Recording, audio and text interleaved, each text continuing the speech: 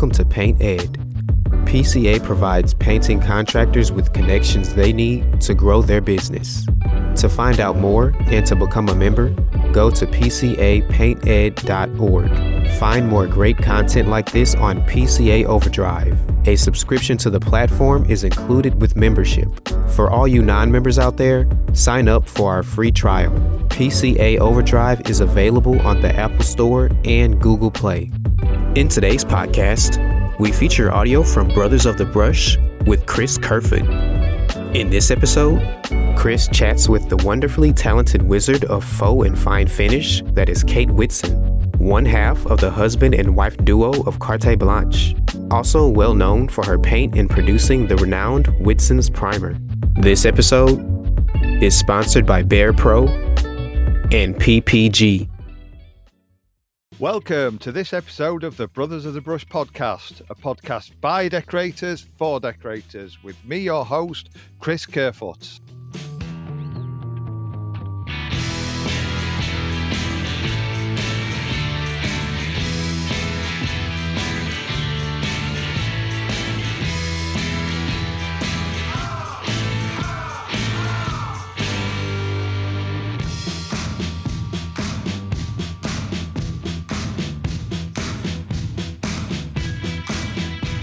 Household. I have my husband in the household, and he is he's asleep at the moment, and I have the cat and the dog. So it's just a wee household. Well, obviously we know each other, and I know you work with Gibson. Does that? Mm-hmm. I can't imagine working with my wife. I don't think it'd irritate me. I think I'd irritate her because I can be a funny bugger. Does that not cause issues working together? When he first came to work for us, long story short, he stayed at home to look after my son James when he was born, and I went back to work. And so there were about 2 years where he was just looking after James, and then he went to nursery, and he used to pop in to the jobs and bring masking tape or whatever we needed. And he would be standing there saying, why are we paying such and such to that guy just to sand or just to mask up? And because it's part of the job, you can't not pay them less because it's a more straightforward thing to do. And so he said, well, I could come in and do that. I could maybe come in and do that. So he started coming into the job, and he loved it, absolutely loved it. Had been in catering. That was great, and all the rest of it. But we then decided he would come in and train properly. And having your husband as your apprentice, that's very difficult, especially. I can imagine. especially if you're particular. Well, especially since he is very particular. But he'd come from a catering background, and he'd been in management. And of course, he wasn't used to being the junior again. So junior to your wife is really hard. So that was hard a few years. But once that was out of the way, it's been great, actually. And Gibson, people come up to Gibson all the time, and so men kind of do this sideways look and out the corner of their mouth, sort of, how'd you get on working with the wife? And say exactly what you say. I couldn't work with my wife, and my husband's reply is, I probably couldn't work with your wife either. So, yeah, true. But we just rub along. We just, we probably talk less. I don't know. We just rub along. It's just like any work. I suppose if you get along, it's great. I couldn't probably think of a better thing to do, but I just think I'm particular. Mm-hmm. And you get stuck in that mindset. I heard it somewhere the other day, a term for it, where you think nobody can do the job as good as you, and I think it'd be even worse. My little lad wants to start working with me. I mean, he's 6, so it probably all change by the time he gets there. And I think we're going to have some right arguments, because I'm picky and he's worse than me, and he's going to be coming home and saying, Mum, Dad's crap, he won't do this, he won't do that. That's the flip point. And the other thing is when they become better than you. So Gibson's cabinetry paintwork is better than mine, and it took me quite a long time to be able to say, yeah, actually, he's better than me at this. But he's found his own niches. So I used to do loads of cabinetry. Don't do as much now because he's really taken over the cabinetry side of things. Yeah. And then he does these beautiful stencils. He designs and cuts these beautiful stencils, massive stencils. And he has the patience to do stenciling. Yeah. And everybody watches me doing marbling or graining and says, "Oh my God, how can you have the patience to do that?" And I look at paper hangers and go, "Oh God, how do you have the patience to do that?" Or at Gibson, I mean, stenciling, I love stenciling. It's gorgeous to look at. I love doing the first one and going, "Yeah, this is going to look amazing." And the second one and the third one, it's like, "Yeah, this is going to look." By the fourth one, I want to stab my eyes out. Just walk like, off and let so somebody else finish it. So there's how we do it. Yeah, but that's, it's kind of good because we're good foils for each other. So Yeah. What I don't do, he does. Or I think that's the problem if you're working in a partnership or a team. It's knowing your strengths, and I think the hardest bit is admitting what's not your strengths and delegating it to somebody who is. Yeah. No, I had a brilliant PA, and the reason we worked well together was because she was I'm a button presser, so if I don't quite know what to do, I'll just on the computer I'll just click lots of buttons and think, well, I'll get it back. I'll just Google it, It'll be fine. And she would never press a button, and I always used to say the difference between her and me was if really, really, really pushed, and I saw a jelly tot on the floor of my car, and I was hungry, I would eat it. Right? She would be starving. Yeah. Starving, and she would never, ever, ever, not under any circumstances, even off her pristine car floor, eat a jelly tot that had fallen down there. So just the total opposite. And it was good. It was great, and I really miss her. She was like a massive thing for our team, and I really, really miss her. I've never got as good a PA since then. Yeah. Did she move on to different things then, or did she Greater things? Yeah, she got a really, really good job. She came to us after she was at that point where she had kids all at big school, and she needed something flexible, and she came to us. I actually just bounced on her one day and said, I need somebody to come work for me. Do you know anybody? And she went, yes, I'll do it. So she came part-time, and she was absolutely amazing.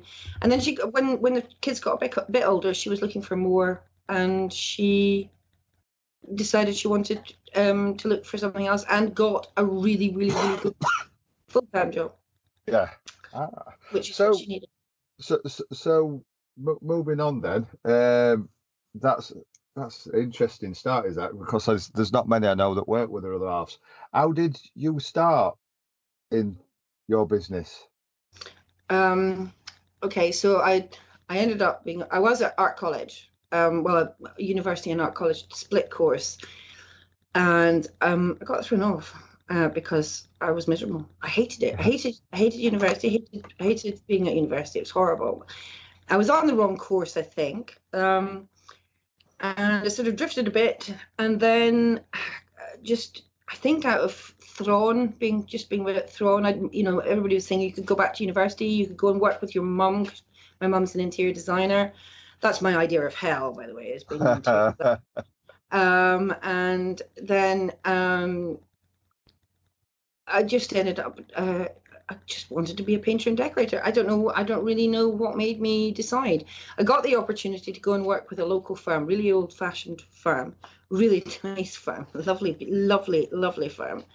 And they kind of guided me towards the graining side. And then I went to London, and then I couldn't, worked with this guy, worked with that guy, trying to fill in the apprenticeship sort of program. But at the end of the day, at that time in the construction industry, if you phoned up and you were a woman, oh, I'm sorry, we don't take girls.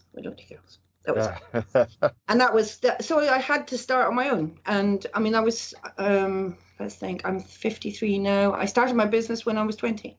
Yeah. Because out of necessity, because I couldn't get a full-time job.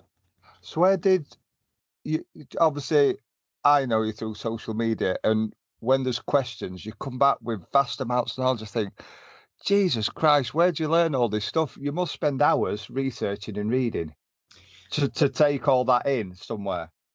There's a bit of that, but there's another bit is that I was always, before the internet, I was always asking questions. And also, because I didn't work with one firm, in a way that was good, because I would get short-term contracts with a couple of guys here or a guy over here. They were all good, and everybody you worked with, I just used to go, right, I want to know how to do that, and I want to know how to do that.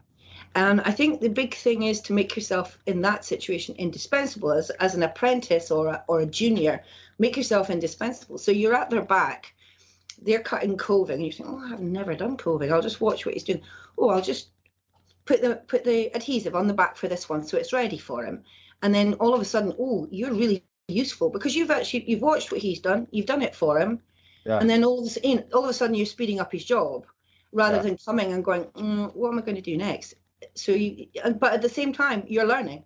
Yeah. So and they don't mind showing you then because you're showing a bit of initiative. Exactly. And also then the good guys wanted you to work with them because you were a useful pair of hands, not a pain in the arse. So, which, apprentices, however good they are, at some point or another are a bit of a pain in the arse.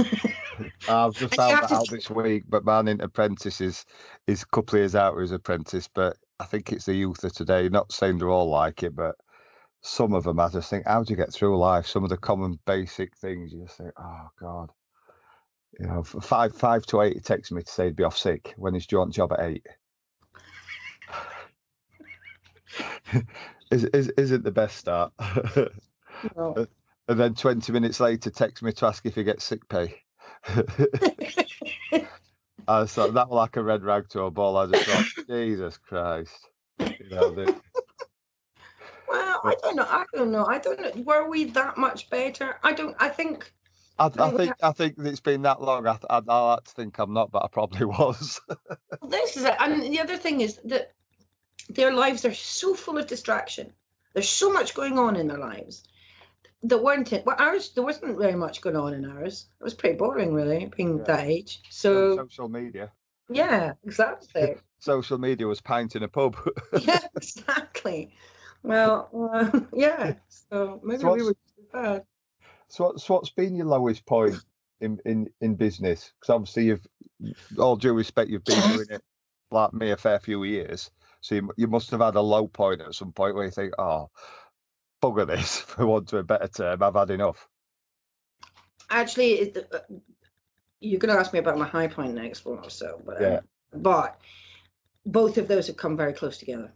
Yeah. So my lowest point, and I mean, there have been times when we've not had much business, and I would have said, or we were, really hard up, and I wouldn't have said that was the hardest time, because I always had that absolute driving passion, and I'm what's called a weeble. I call myself a weeble. Do you remember Weebles on the telly? Yeah, Weebles wobble, but we don't fall down. Absolutely, I'm a weeble. So I'll bounce back. We've reinvented the company so many different times.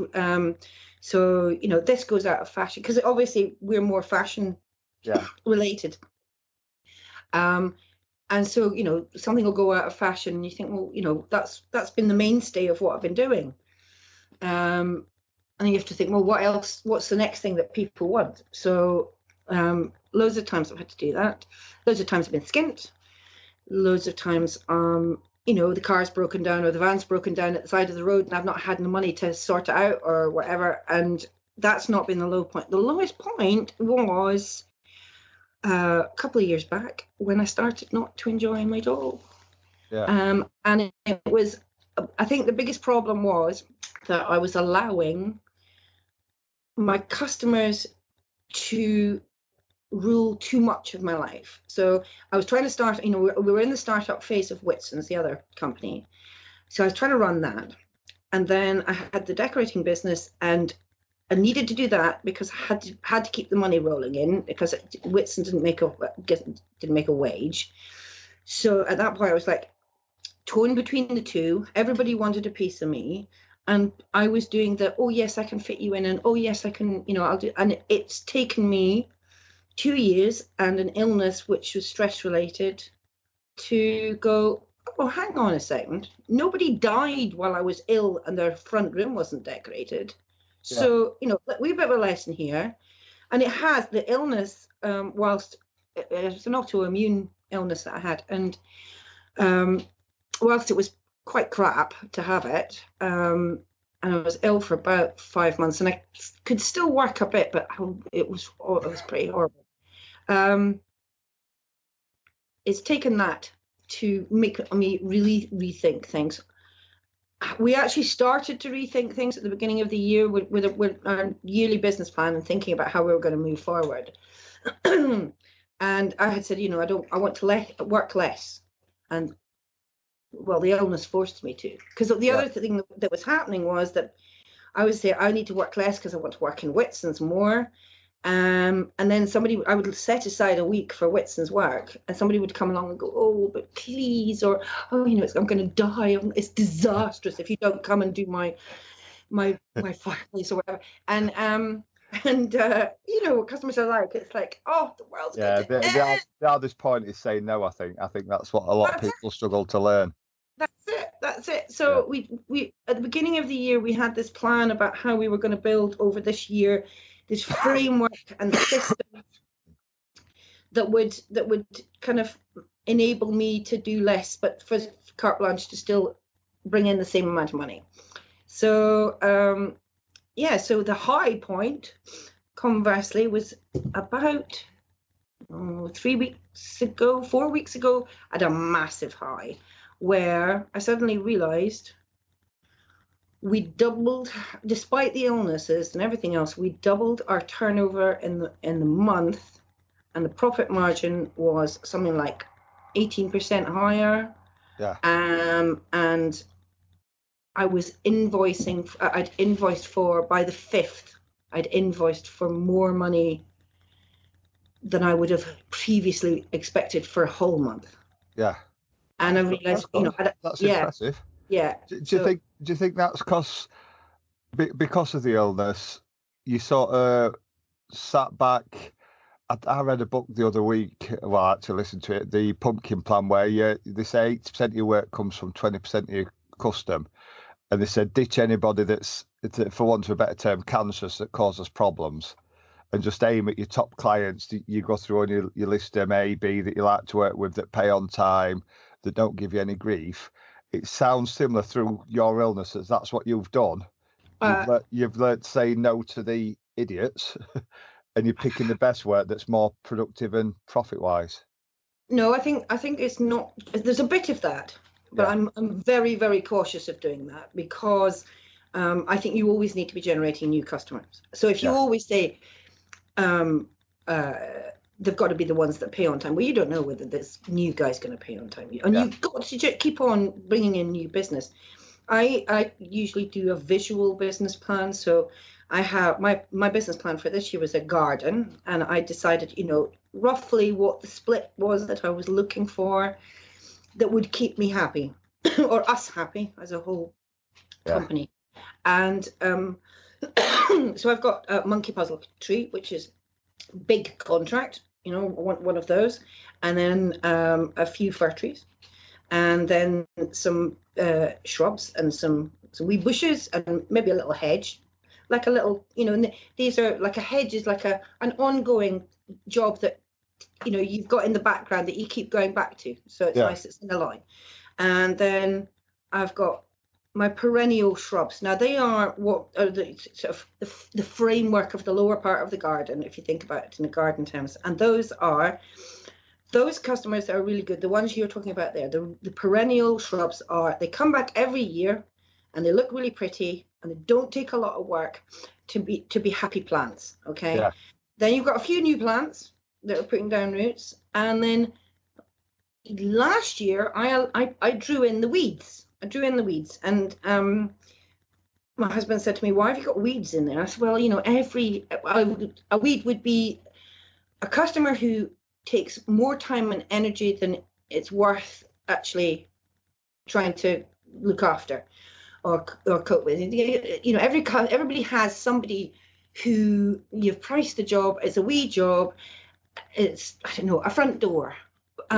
but they want, they want they want to suck the marrow from your bones just for that wee job. Yeah. And every time you go there, what are you doing today? And oh, then I noticed this wee tiny bit over here. Is that going to get? Yes, that's going to get sorted. And this bit's a wee bit rough. Yes, we're not finished yet. And at every stage they take more time than it's worth. So Gibson said to me, why have you got the weeds? And I said, everybody has weeds.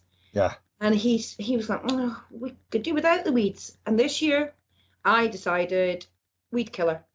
Yeah. That's it. I'm not having weed. Yeah. Similar sort of thing. Weed out the ones that I mean, I'm not saying don't get new customers. It's just you want to be aiming at your customers like your 20%. You take them on board, you do a job for them, and you look at it and think, yeah, we did one recently. 3 weeks we'd be waiting for her to get in contact with us. We looked at it, miscoated it out. 3 weeks we'd be waiting for her to get a joiner to put 3 doors on. Mm-hmm. And we think, and I turn around to the young lad and says, if this customer comes back and wants more work doing, I'm too busy. Mm-hmm. Because I just say, I can't be messing, waiting for a phone call. So we're ready. Can you come tomorrow? No. I don't want them. I want to know what I'm doing when I'm doing it. Yeah, no, that's very vital for us because we do a lot of traveling, and so we the other thing is that we've put policies in place in the past and systems, and we haven't held to them. So a bit like you've got that customer, and you're kind of thinking, I'll if she comes back to me now, I'll be able to cope with her. Yeah. But we actually put those policies in place this year, and absolutely firm. It's building companies. If you don't pay me on time, I will not work for you again. And if I come to me with a decent job and I like the job, I'll do it only on one basis, and that is you pay me 115% upfront. Yeah. And they do it. They do it, and I never thought they would, because they've just come. I mean, I was so straight with them. I don't want to work for you. You didn't pay me on time last time. But we really, really need you. And the job, I work for the customer. No. And is there a way? Yes, 115%. And I thought that would blow it out of the water. And they just went, yeah, okay. I think in this country, the tradesmen I speak to, whether they're our trade or other trade, there seems to be a lot of them have a stigma about being upfront with customers about the cost, the money. I want paying. And basically, it's a case of, I've done my job, I want paying. You don't go to Tesco and say, there's your invoice, and they say, we'll post your check out next week. There's a stigma about it. And I just think if you go in and honest up front and say, I want a deposit, when you're finished, there's your invoice, how you're paying, bank or, well, we don't take checks anymore, we haven't done for a couple of years, bank or cash, just be upfront. And I find most customers aren't that bothered. I think it's us that are thinking there's a stigma attached to it. My sister-in-law's the same. She's a veterinary nurse. And she says, she hands them the bill, and she says she's cringing inside when she hands them bill because it's expensive. It's just this country as a whole, we have a problem with money and talking about it sometimes. Well, I had a new customer call me yesterday, and what I've taken to doing is actually saying, you send me what you're looking for in terms of the finish they're looking for. Send me a few pictures and dimensions of your room, and you will get back a rough idea of costing. Yeah. Now it can go up or it can go down as we work through things, but initially I just want you to know what I think the budget needs to be before we start, because if you're hissing in breath at that point, chances are we're not a match, and you're going to need to look for somebody else. So. And I start it all out with that, That's brilliant. Somebody says to me the other day, when people ring, why don't you ask them what the budget is? And it was somebody that wasn't used to our culture because they're not from this country. I says, you can't do that in this country. People will be offended, and they were like, why? I says, well, if a customer rung me and says, what's your budget? And she says £1,000, they'd be frightened to death. I'm going to go back at £999.99. Yeah. And I spoke to my brother-in-law about it, who was a joiner.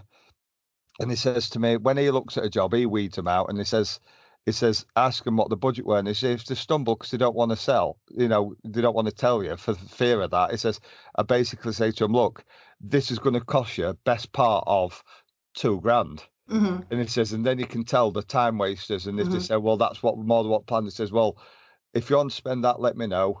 If not, we're just wasting both us time, and I'd suggest you ring somebody else. Yeah. And it says it does, because it says, oh, I've been to look at this job, it's over an hour's drive away. I says, I bloody hope you get it. And it says this is what he does before. So it's something I'm starting looking at doing now a bit more. It's that weeding. Yeah. Yeah, weeding out that screening of your customer, and so we found either a little video on WhatsApp, of a space. So if it's a whole stairs and landing, get them to go through and send you a little WhatsApp video of their space, or do a live one, and then if they do it slowly, you can get them to go up and down. You can get a rough idea of the space that you're working with. And you can start them with, I would say, a middle of the road price of, say, well, it's around about here. Yeah. And if at that point they kind of fall off their chair, then you're wasting your time. Yeah, wasting your time. And that's good for them as well, because they're not wasting they're not wasting their time either, because by the time you've gone over, you've spent time in their house, you've wandered around, you've done the paperwork. That's cost you a lot of money, and it's also into it's kind of invaded into their space as well, and they're then all that time discussing stuff. The other thing is that you end up giving away an awful lot, because we write a lot out in our quotes about what the process is going to be. Yeah. And I have found that I've watched a lot of guys go in to do a quote, give a superb spec, and the customer then goes, that looks exactly how I want it done. I'll just give that to the next guy. Yeah, and get it done. And ask him. Yeah, and that. I've had similar where I've done an outside job and I get the scaffold price independent. Didn't get the job. Drove past 3 or 4 weeks later, and another company's doing it with the scaffold company I recommended. Yes. Yeah. So I learned my lesson with that one pretty sharp. Just put the scaffolding price in mine.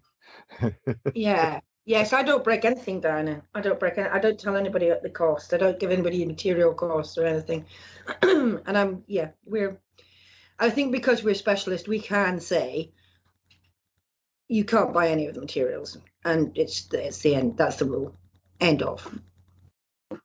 So I've just felt something around my legs. It's a blooming dog's just wandered in. Yes, outside my office, I thought, what the blooming hell's that? And dog's just headbutted my leg.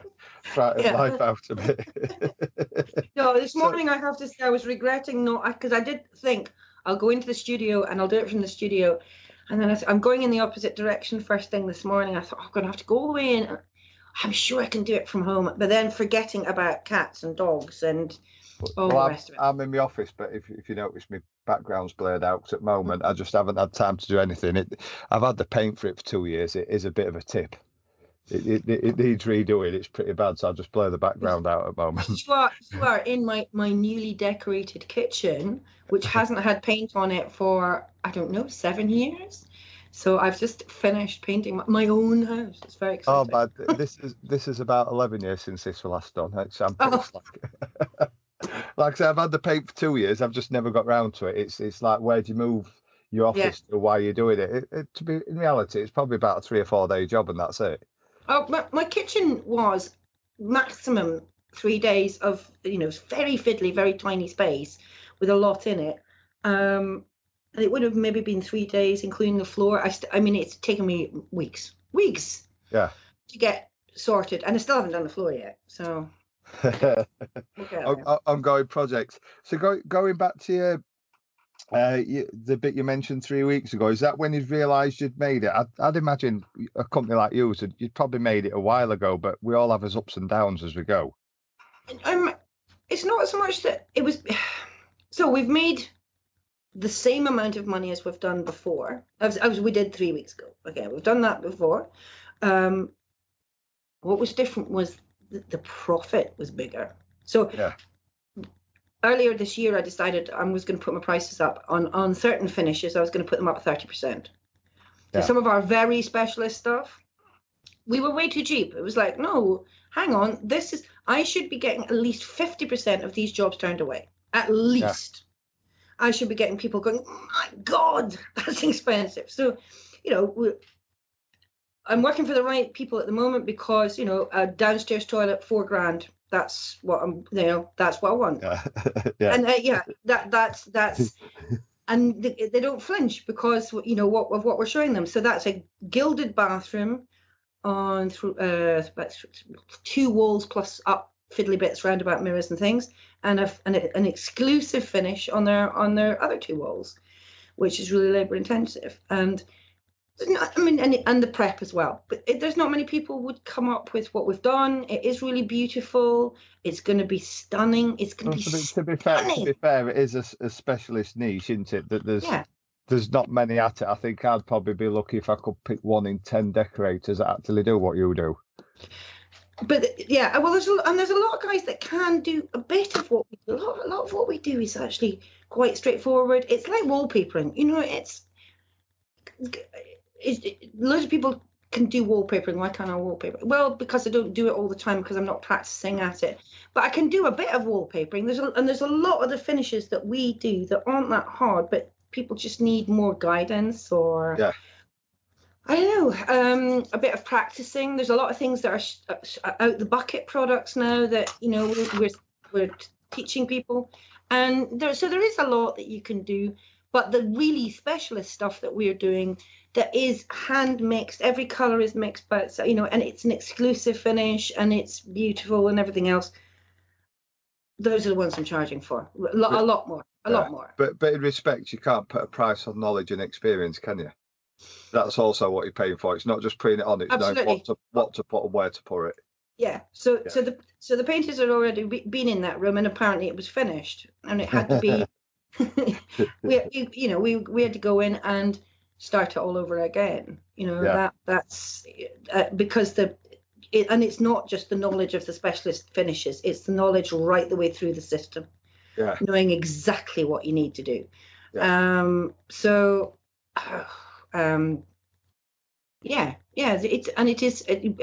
was the other thing, was that I was sort of selling myself too cheaply. Yeah. And that's been the difference, is shoved the price up, decided to say no to certain things, and also that turnover was done with just me and Gibson, and I was off site a lot of the time that went on. So in the past, the turnover that we got a few weeks ago would have had a subby or 2 involved, or somebody else, maybe one of the interns or something like that. This was just me and Gibson, and I wasn't on site for the full time to get that money. So that was cool. That was really, really cool. Every job was priced well. Every job had a great profit margin in it, not just a wage, because I think a lot of decorators are looking at just their wage, not the profit margin as well. Yeah. And this had a great profit margin in it. So there was money to go back into the business. And I think I've done that myself. I've spent a lot of time going, well, but we earned off that. But that's not the point. Yeah. For us, because we have premises, because we've got a lot going on, there has to be a reasonable profit margin in it. And I think that's what I was probably missing in the past was, I'm getting a decent wage off that. That's okay. I'm living. Yeah. I'm living. I've got a business. I'm living. Mm-hmm. But you do need a profit and set some away. I mean, I've recently managed to do that and sort it out and get my systems in place. But it's it's not just a job. You're everything as well as your trade now. Oh, absolutely. And I think we've always thought of ourselves as a business, but we maybe just haven't been as formalized as we.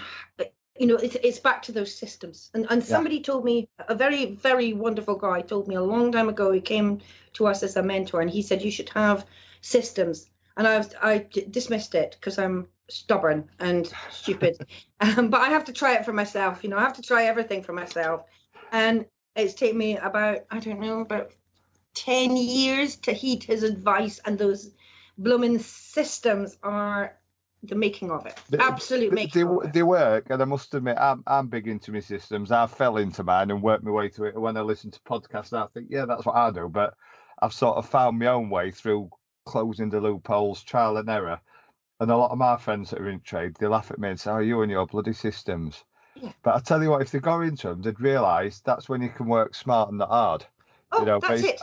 I think people think, we're getting too American with everything, with the systems and this, that, or other.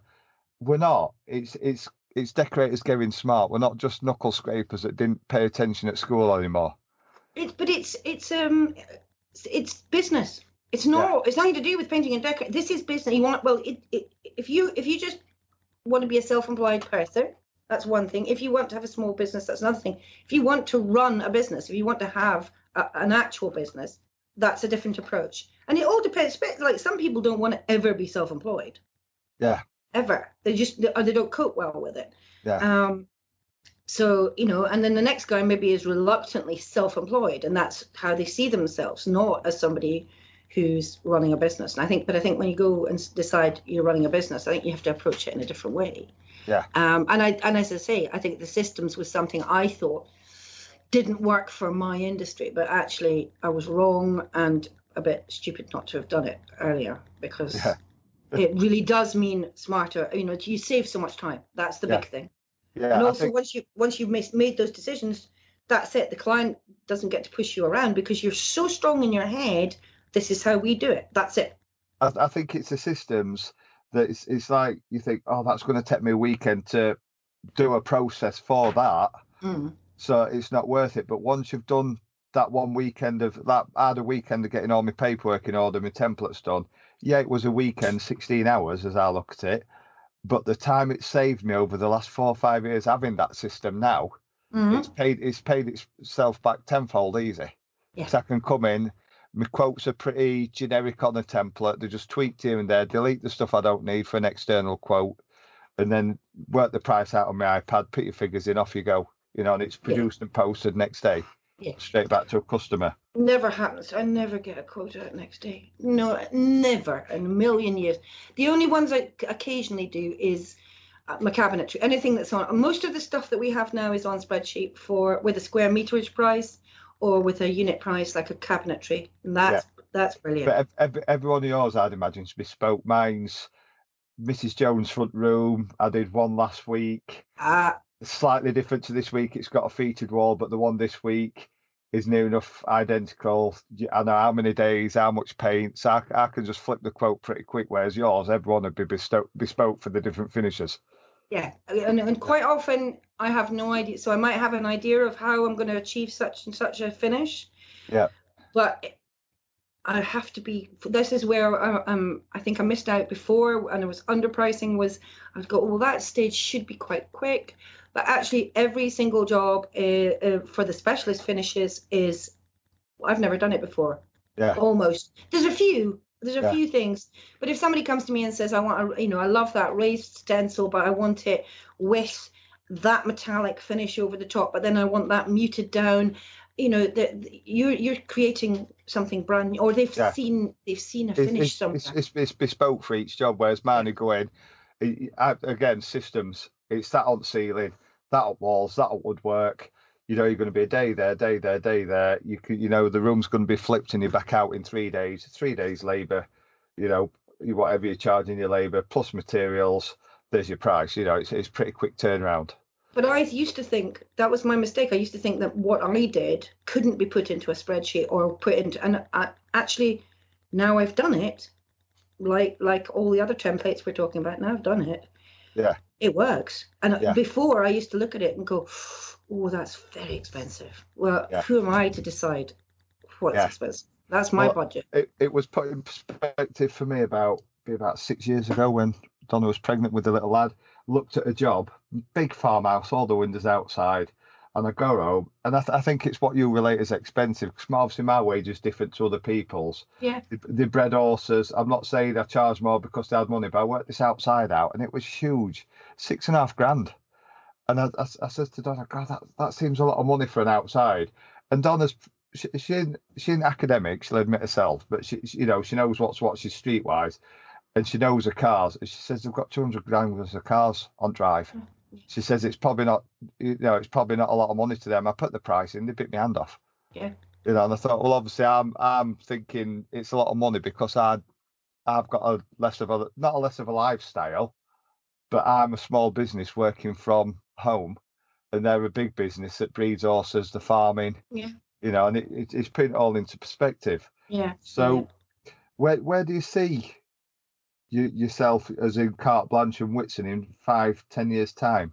Well, that's difficult because, as you know, we've got the other business, and Yeah, actually, much as I love what I'm doing and what I do, and I am absolutely passionate about it, and I've got the passion back. That was the big point about what I was saying yeah, before. I've got my passion back. Yes. yeah, But I really want to be not working that much in Carte Blanche anymore. I want to be working in Whitson's, and I really love doing that as well. I'm absolutely, and I just so love having the time to formulate. We're doing colors for one of our products at the moment, and I'm just, yeah, it's brilliant, and it is. I can do that into my dotage, having not really planned that well for my retirement. I have to have something that I can do off the wall. And at 53, I am finding I'm finding it's tiring. It is tiring. yeah, My husband's 61. yeah. And so I do want to work less. And rather than growing the business, I actually want to shrink it down to to doing some really fabulous core projects in a year, and the rest of it being Whitson's. I think a lot of people are too obsessed with growing a business rather than being happy with what they've got and making a good living, and a profit at it. They're obsessed with, I've got to grow and have this many people. I've been there. My lowest point was I look at it as the old Stretch Armstrong toy where you're being pulled in every direction. Like you said earlier, you're bending backwards to please customers. Personally, I had a breakdown, and it took that to make me realise that it's not all about growing, it's finding the right balance. Definitely. Yeah, Definitely. I think, I've made no plans for when I retire. I don't think I can afford to retire, and I don't think I want to retire because, as sad as it is, I do enjoy it. I'll probably just drop the amount of days and cherry pick the decent ones. Well, that's basically where I'm heading, where I'm trying to head for and then obviously Whitson's hopefully is self-perpetuating to a certain extent, but we've got to a point now when Nick's our co-director, who's a paint formulation chemist. Nick and I are saying, well, we can start having fun. We can really start having fun, and we can start making the products that we really want to, because it's a hugely expensive business to do. But we can now start looking at doing things that we really want to do, and the fun products. So you've basically got hold of the reins and you're in charge now. Well, yeah, I think it's been very, very, very slow growth with the paint business.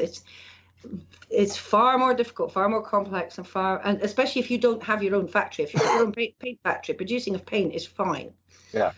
But doing something from scratch that is not on a paint factory's product list already, making it absolutely from scratch, is heinously expensive and very difficult. Nobody wants to do it for you because they don't have time for the small batches that you're going to want. So you have to box clever. You have to box really, really clever. And I think that's what we've done. We've done that. We've built the sort of framework. The new website's gone up now, and we're adding in different products that we've been playing around with and doing different things with. So it's beginning to get really exciting. And I'm not going to be able to take a proper wage from it for a while, but I'm really drawn. I really want. I love my painting, but I'm now at the stage where I'm saying, I'm only going to do that job there, that painting job there, if it's A, profitable, B, it's what I love doing, or we love doing, or it fits into our framework. I'm not going to do it because I'm hungry, not going to do it because the diary's empty. I'm going to do it because it's the right job for us, and as you say, getting that balance right.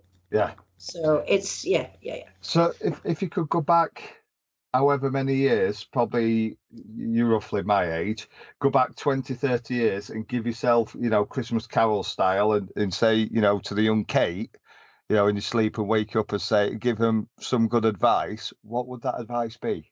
Don't be so nice. Yeah. Don't be a pushover. Yeah. I mean, and I think, again, a woman in a male dominated industry, you're kind of trying to fit in on building sites and you come on site, the site's not ready for you, the prep's been done badly, or the guys before you haven't done it right. And because very often we go into jobs and the contractor or the client has said, well, we'll get our painter to do the base coat. And it doesn't matter how hard, how many bits, details I put in the spec. Oh my God, it's always wrong. Oh, no, tell a lie. One guy recently walked into the job, looked round and said, my God, it's perfect. Gordon Ray in Edinburgh, absolutely cracking deck. Did just a perfect job, did everything I asked him to do, absolutely to the letter. But it's really rare. It's really, really rare. So and now I would go in and just go, oh, look, we'll just sort it out ourselves. And I would end up trying to charge more. But now I think it's menopause. I've just gone, no, I'm angry. Well, I blame man on menopause. As the older I get, the moodier. I don't think it's moodier. I'm getting less tolerant to stuff. Absolutely, and more so bullshit. Totally. Well, yeah, it sounds like you've got menopause too. Definitely menopause. But yeah, no, I've just got bullshit, and and I didn't, and I also tried to fit in, or not tried to fit in, but tried to be nice so that you didn't get hassle on sites and things. And I think looking back, I should have said no more often, and I should have also listened to my gut a lot more. And I should have charged more. I was so stupid for so long. And I hear guys all the time saying to me, I can only get £120 a day in my area. But the bizarre thing is that at that time, I'll be working in their area for double that. Yeah. So why are they not looking for the customers in that area that actually have the money to spend? That's more but they're concentrating on a safe marketplace. It's selling yourself. That brings myself to the next question. It's what's the best advice for selling yourself? I think that's probably what's bringing that on, that you can charge more because you're obviously selling yourself in a better way. I got a really good bit of advice from my father a long time ago. The 3 best rules for really great selling is see people. Yeah. And I think too many people are trying to do it from their laptop, from the safety of a laptop and from a distance. And they're selling to an unknown people. So instead of saying, these are the people I want to target, how do I get to them? Well, the people that I want to target have interior designers, they have bathroom designers, they have kitchen designers, they have factors who look after their estates, they have there's always people that are gatekeepers to those projects.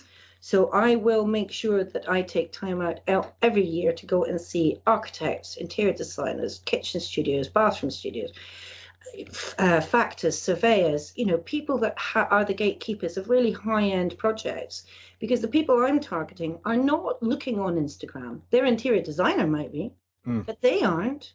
They might be looking at their friend's yacht on Instagram, but they're not. Their time is not. They buy in somebody to look for the stuff they want. Yeah. So so I want those high-end customers. I want to be targeting the gatekeepers of their projects, and you don't do it on Instagram very well. You don't do it on any social media brilliantly, except for there's one platform that's really good, which is LinkedIn, which gives you a lot of the gatekeepers of these projects also have gatekeepers. So they've got receptionists. So you phone up and say, I'd like to see such and such. And you get put off. But LinkedIn is brilliant because the actual person is on LinkedIn. And so you can grab them and say, I'll look at LinkedIn as Facebook for adults. Yeah, but it's Facebook for actual business instead of, as I say, there's no dramas. There's no dramas. No PM me hon, cryptic messages and all PM me hon and all that rubbish. No. It's people looking for attention in the better way, not the, oh, I've had such a crap day, but they're being cryptic and they're wanting everyone to private message them to find out why. Yes. So, And what's your favourite product, as in brush or paint, that you're currently loving, but just for you, I'll stipulate it can't be Whitson's.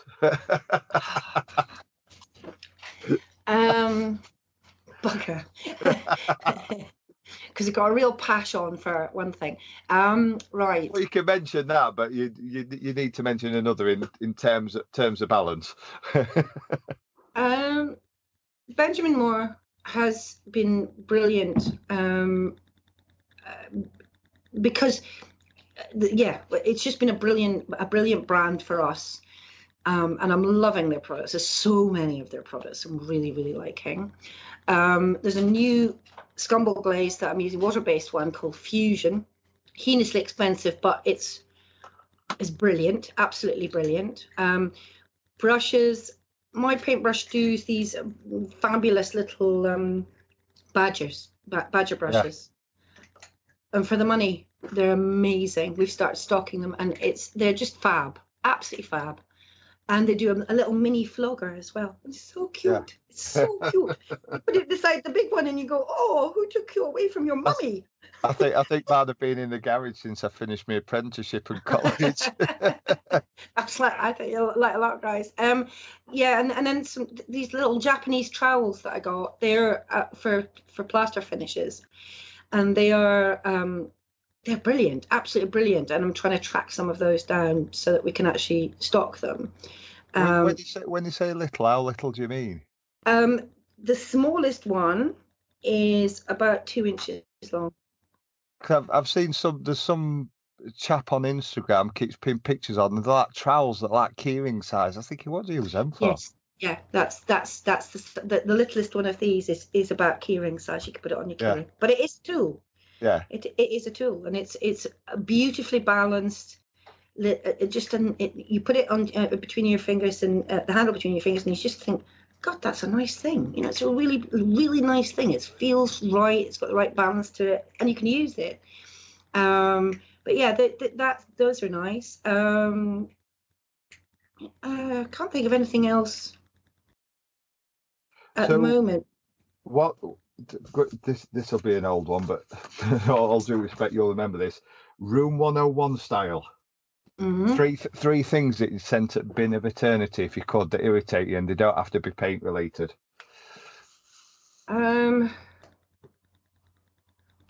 People that say they can cut in and they don't need masking tape, and then when you get on the job, they haven't cut in. Yeah, I hate that kind of attitude. You can't do this, or you can't be a painter and decorator unless you've got your sitting gills. You can't be a painter and decorator unless you wear whites. All that kind of crap. I would throw all of that wholeheartedly into Room 101 bin. What else? There's not a lot. There's not a lot that really really massively irritates me. I have to say, I can't think of anything else. I should have prepared, and I didn't. So, where can we find you and your various guises on social media? So I'm at Painty Kate, and Kate spelled CAIT, on Instagram and on Twitter. Carte Blanche Decorative Painters on Facebook. Kate Whitson on LinkedIn, and then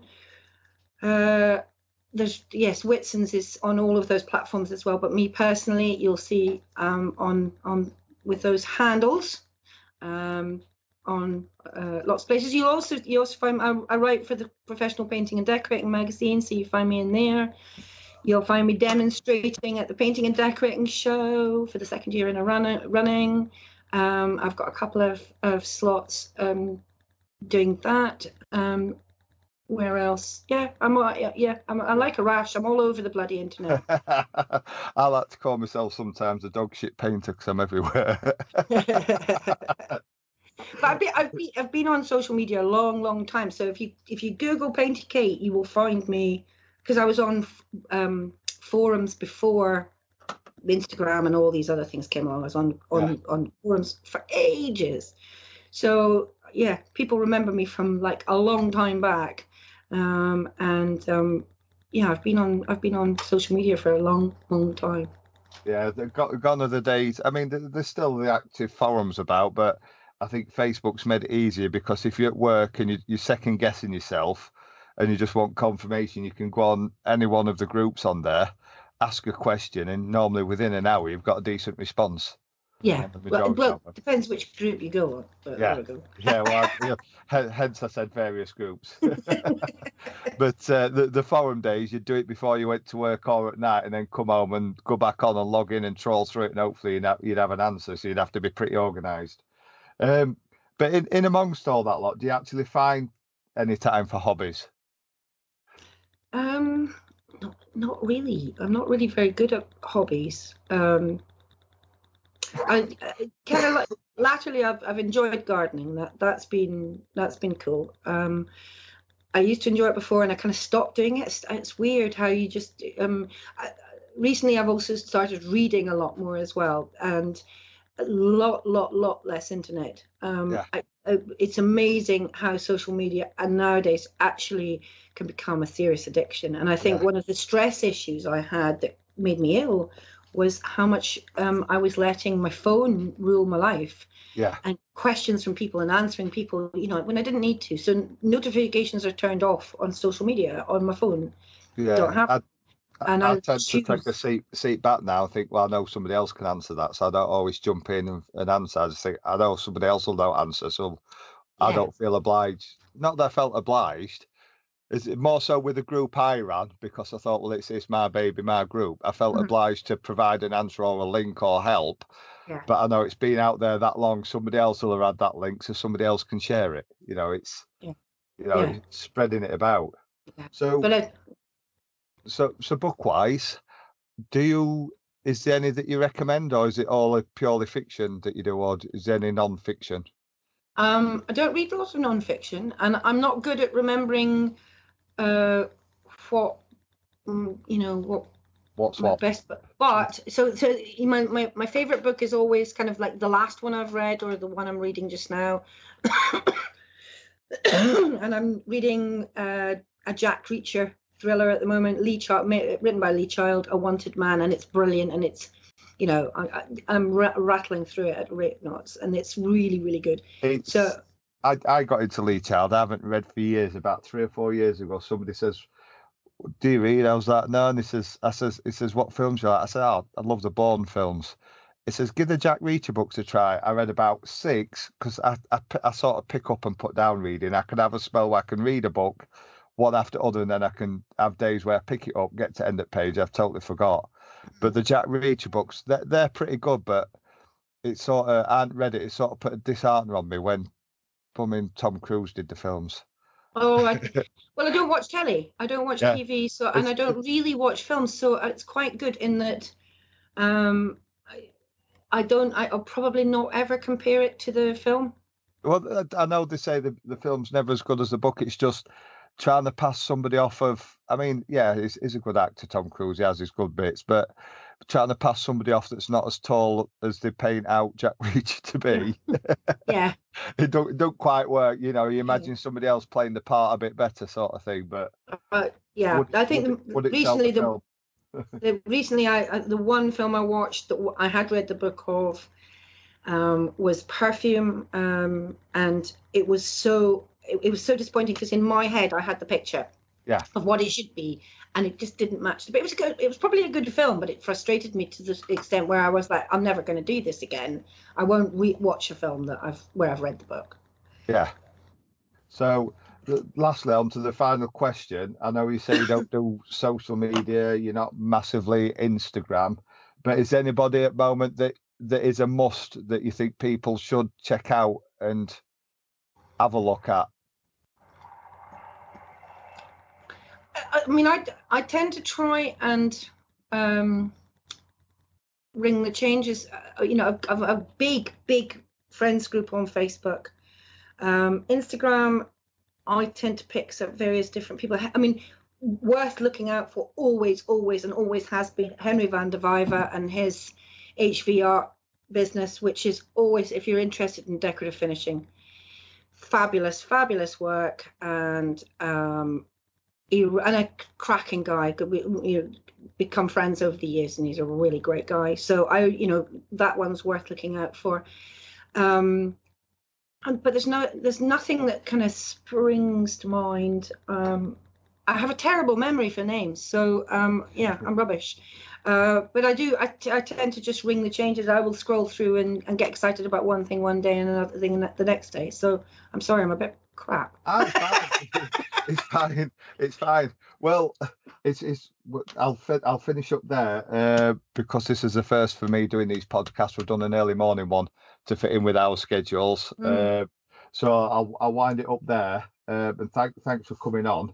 And I'll let you get off, and then because obviously we both need to get ourselves to work and earn that money. Yes. And I'll catch up with you soon. Yeah. No, it's good. It'll be good fun. Okay. Thanks, bye. Kate. Thanks. Bye. Hello, back again. As you can tell, I'm full of cold, so I sound pretty rougher than normal.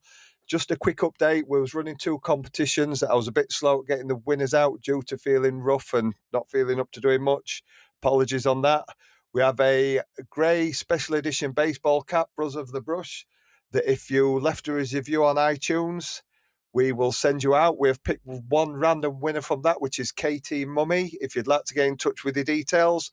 And also, we have the wonderful gift set of masking sundries that came from Q1 when we did their podcast. The winner of that WhatsApped us is Ryan Gibbs. So both your winners, if you'd like to contact us with the details, congratulations. We'll get you them sent out. Thank you. I hope you're enjoying these podcasts as we delve into people's lives and stories, whether it be the ups, downs, wins and losers. We've all been there in some shape or form, and we aren't alone.